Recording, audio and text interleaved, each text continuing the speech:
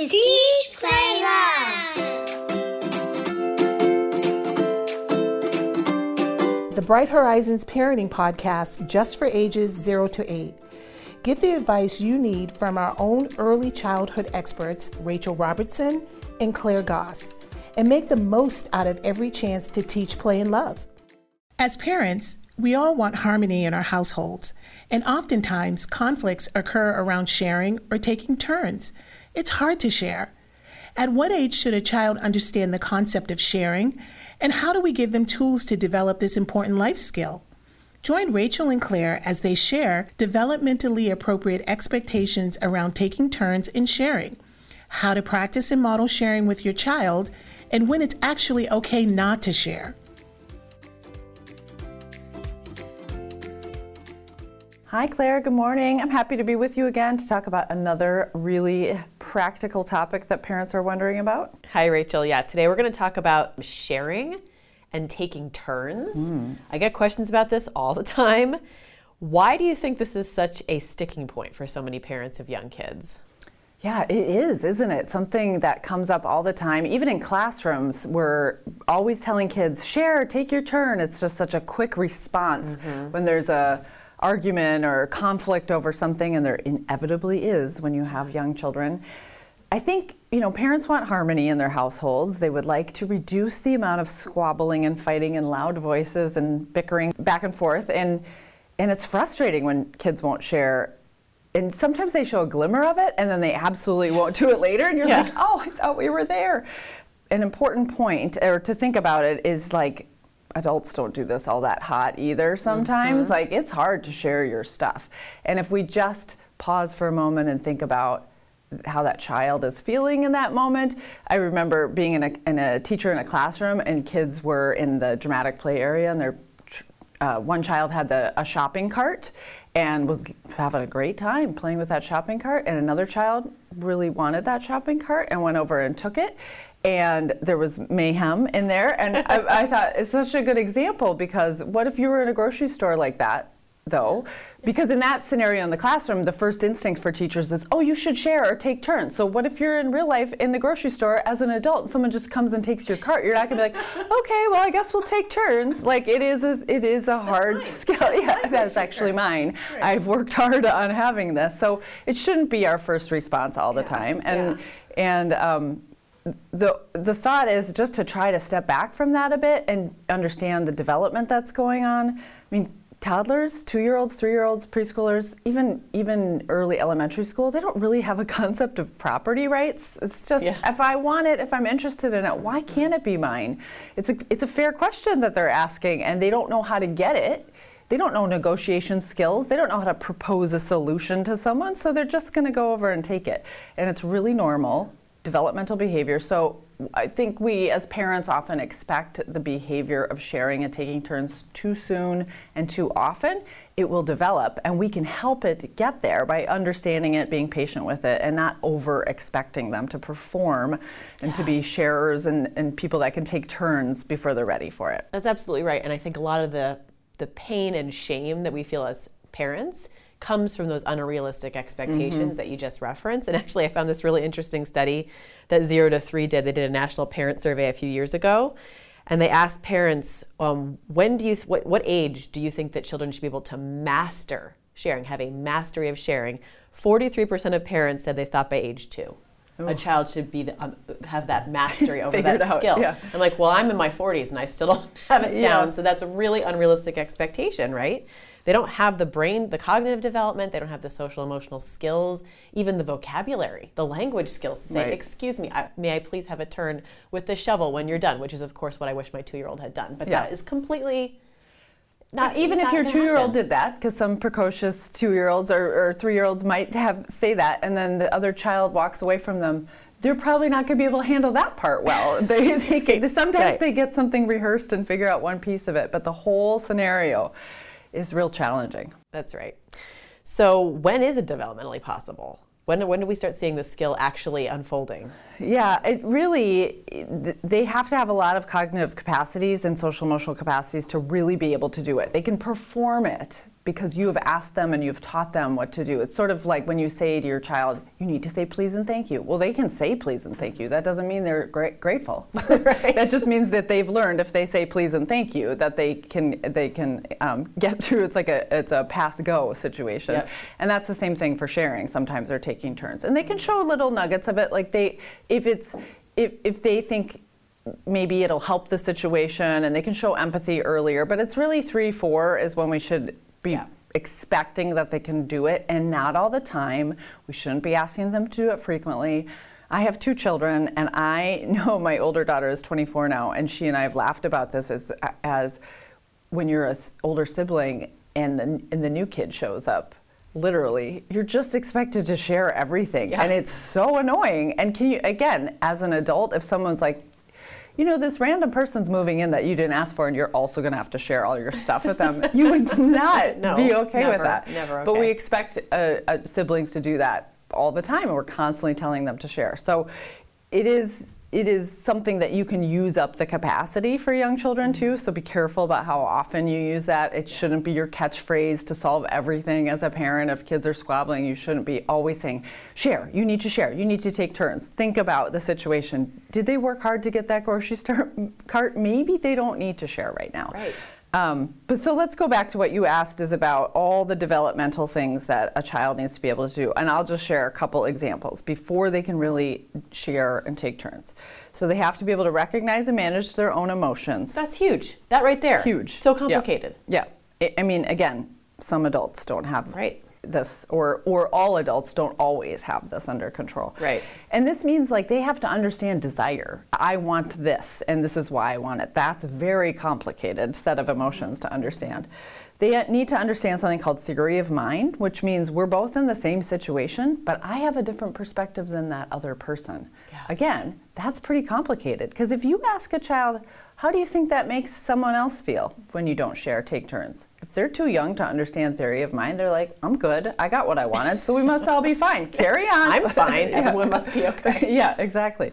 So those are pretty big things. They have to recognize other people's feelings and empathy. They have to have the language and communication skills. Again, we both have mentioned this, like you don't know how to negotiate for something when you're a preschooler. So that's really tricky to be able to do.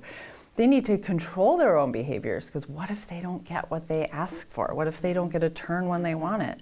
They have to understand cause and effect. They have to make decisions and choices, and it goes on and on. So really being able to take turns and sharing is the culmination of a lot of important social emotional learning and cognitive development. So when they start to show that they're able to do it, that's a big celebration, but don't ask for it too much, because it's not an infinite skill that they can just use and do all day. Right. We can't, so we shouldn't expect them to be able to do it either. Right, it's not a regular thing yet. It's still kind of it's a thin ice skill. Yeah. And you have to just wait for the ice to harden a little bit before you can expect it to happen regularly.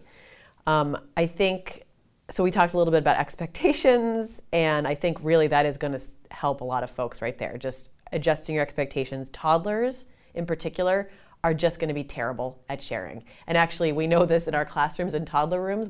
We would never even ask toddlers to share. Like if we put out an activity or something at a sensory table, we make sure there's enough of everything. Right. Because we're not going to expect an 18-month-old or a new 2-year-old to be able to articulate, negotiate, theory of mind. We know as child experts that would be too tall of an order for them. So we just set them up for success, right? So that's one thing you can do. Adjust your expectations, set your child up for success in certain situations. What happens about when they get to that preschool age, maybe 3, 4, 5 years old? They're starting to get that theory of mind a little bit. Yeah, I mean, there's things you can do. Just what you shared as an example is setting them up for success. So if it's something that the children that you're with are going to want more of, provide more of that. Right. If you know it's something that's precious, it's theirs, they're not going to want to share it, that's okay. Let them have some things that they don't have to share. That actually feels really good. These things are protected, then I can share the other things. So otherwise you're like protecting everything. But if you know that there's some things that are sacred, then everybody's a little more open to the idea of sharing and taking turns with things. So if they're having a play date or with a sibling or whatever it is, don't have everything need to be shared. And that would be in a classroom too. We would want the adult to be conscious of, okay, that child has been working toward that. They don't have to share that, but share something else. We also teach kids how to make choices. So what choice are you going to make? Where are you going to play right now? Who are you going to play with? And then set them up ahead of time. Tell kids, this is how this is going to work. Today we're going over to so-and-so's house. We're going to do a lot of sharing today. Let's practice that. Let's model it, practice it, play a game where you're sharing, get them ready for it so that they know what to expect in that situation. Yeah, I used to say that to my son. He had a bunny toy that he really liked, and he liked to bring it to his friend's house. And I'd say, that's great that you want to show Bunny to your friend, but are you prepared to share Bunny? And if you don't feel like you want to share and let your friend have a turn holding it and wrapping it up in a blanket, then maybe we want to leave Bunny at home because it's your special thing. You don't have to share it.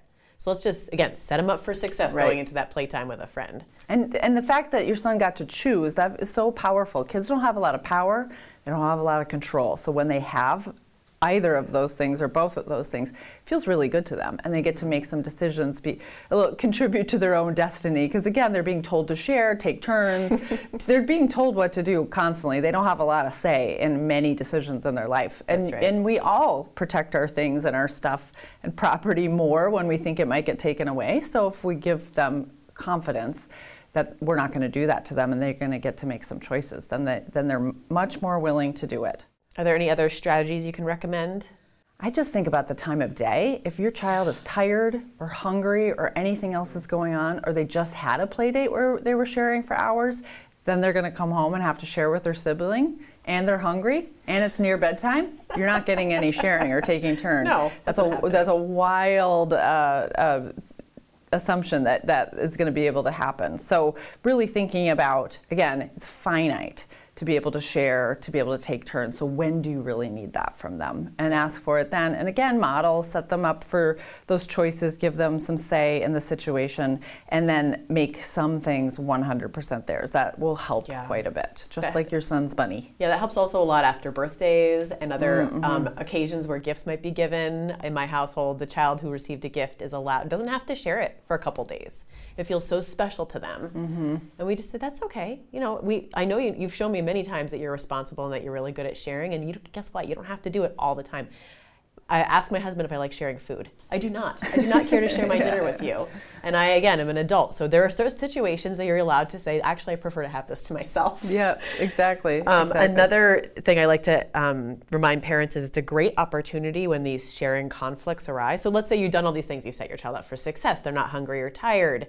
And there's still a conflict, right? There's still a conflict between siblings, or you're with another child on a play date or with the playground or whatnot. Some really good opportunities to work on some empathy, and that theory of mind skill that's developing is just by labeling some feelings. Yep. It's always a good time to do that. It's never a bad time to work on the feelings vocabulary. That's what I call it. So saying things like, you look really disappointed. Are you sad? You wanted a turn with the tennis ball, didn't you? It's really disappointing that you didn't get a turn. What can we do about this problem? Or if there are two kids actively in a conflict, you can say, you can just narrate. You both look really angry right now. What's going on? Oh, there are two kids and one fire truck. How should we solve this problem? With a preschooler? Toddler, that might not work. But a preschooler going into kindergarten prep, they'll have an idea. Ask them, how are we going to solve this problem? Yep. What do you think? What do you think? What should we do? They will be able to solve it. And even that toddler will start thinking about it. They'll pause. They might not be able to articulate. And they might say, my solution is that I get the fire truck. But they will be thinking about it. That's a good start. Yeah. Other things I like to do sometimes with siblings, especially if you've got a timer in your house, a visual timer that might show the time ticking down. If there's a really, really, really exciting thing in the house, someone just had a birthday, or grandma just dropped off a really cool thing and everyone wants to turn. It's an old strategy, but it works. Saying all those things I just said. You're both really disappointed. How can we solve this problem? If they can't come up with a solution on their own, then I might suggest, should we do a timer where each person gets 15 minutes or 10, or if they're younger, 5 minutes with the toy. And when the timer goes off, you're going to swap, and we can set the timer again. We can set the timer as many times as you want until it's time for lunch or until it's time for whatever the next activity is.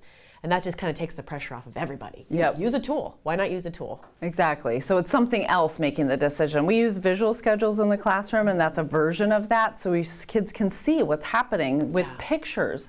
They can't read the schedule that's posted on the parent bulletin board. They don't know what's happening next or when they're going to run out of time. So giving them that, whether it's a timer or they can look at a clock, the hands on a clock, or they can see what's next, anything that can help them see how they're going to manage through the day and what their options are, how long they can do something is really helpful for them. I think you mentioned birthday parties, and that's a good example too, is when kids are high emotion and they're really going to want something, sometimes that emotion of excitement turns into I want that, or I don't know how to share, or I don't know what to do with myself in this scenario. So you can anticipate those kinds of things when you know there's going to be a problem and just figure out a way to not have it be an issue in that moment. Do you need to have every other child at a birthday party sitting there envious of the child opening the presents for 20 minutes? No, you don't need to have that. So a lot of times parents do like gifts for other kids. Why don't they get them then? Or I used to have, for my kids when they were younger, well, actually we still do this, but the child having the birthday, of course, is getting a lot of gifts, and then the other child would get something too smaller and that the birthday child got to pick out for them. That's so nice. it wasn't, Nice we didn't, why cause a lot of envious and jealousy? And then that person, they were both involved in it, and it's kind of a fun little tradition we have, but it reduces a lot of the problem. And there was no reason to have that. There's no reason to teach a child to deal with that envy. It's too hard for them, and there's no value of it. And there's some generosity in the spirit of that as well. Certainly. And there's also setting, once again, what you said before, setting your children up for success in that moment, reducing the amount of tension. I also think I think it's an underrated skill is giving your child a script to use. And I use scripts all the time as a parent, and even at work, or even when I'm at the grocery store, things like, oh, pardon me, I didn't see you there. We have these little phrases and scripts we use all the time to get us through sticky parts of our day. So you can say to your child, that was really hard for you today when the fire truck at the playground. Next time you can say, that looks fun. Can I have a turn when you're done? Mm-hmm. And if you say that, and they just kind of have that in their back pocket, they can feel that they see the fire truck. Next time they see the fire truck, there's probably still going to be a conflict. Again, this is a shaky skill, but you're giving them a tool, many tools. One of the tools is this little script. That truck is so cool. I love how it's bright red. Can I have a turn when you're done? Mm-hmm. Yeah, that's a good example. It's not always going to work, but they can try. Yeah, but you can give them prompts too, like if remember what we talked about, not in an angry way, because that will get them flared up with other emotions going on, and that will reduce their ability to remember and control themselves in that situation. But remember what we practiced? Should we practice it again? Yeah. If you see they're struggling with it. So it is really helpful. Sometimes you can give kids visual clues, like if I see that you need to use your sharing words, or I need you to take turns, maybe I'll just touch my nose or something. Mm-hmm. And we would do that in a classroom, especially in a group scenario, so that child doesn't have any shame, or you don't have to take attention away from the other children to help one child with a social skill that they're working on. But that can be really helpful too. Yeah, and also practicing it with your child and modeling it. So if you're doing something, like maybe you're on your phone, this is a bad example, but or you're doing something really cool and your child comes over and says, what is that? Can I have a turn? Share with your child. Or if you see your child playing with 2 cars, you could sit down next to your child and say, wow, that looks really fun. Can I have a turn when you're done?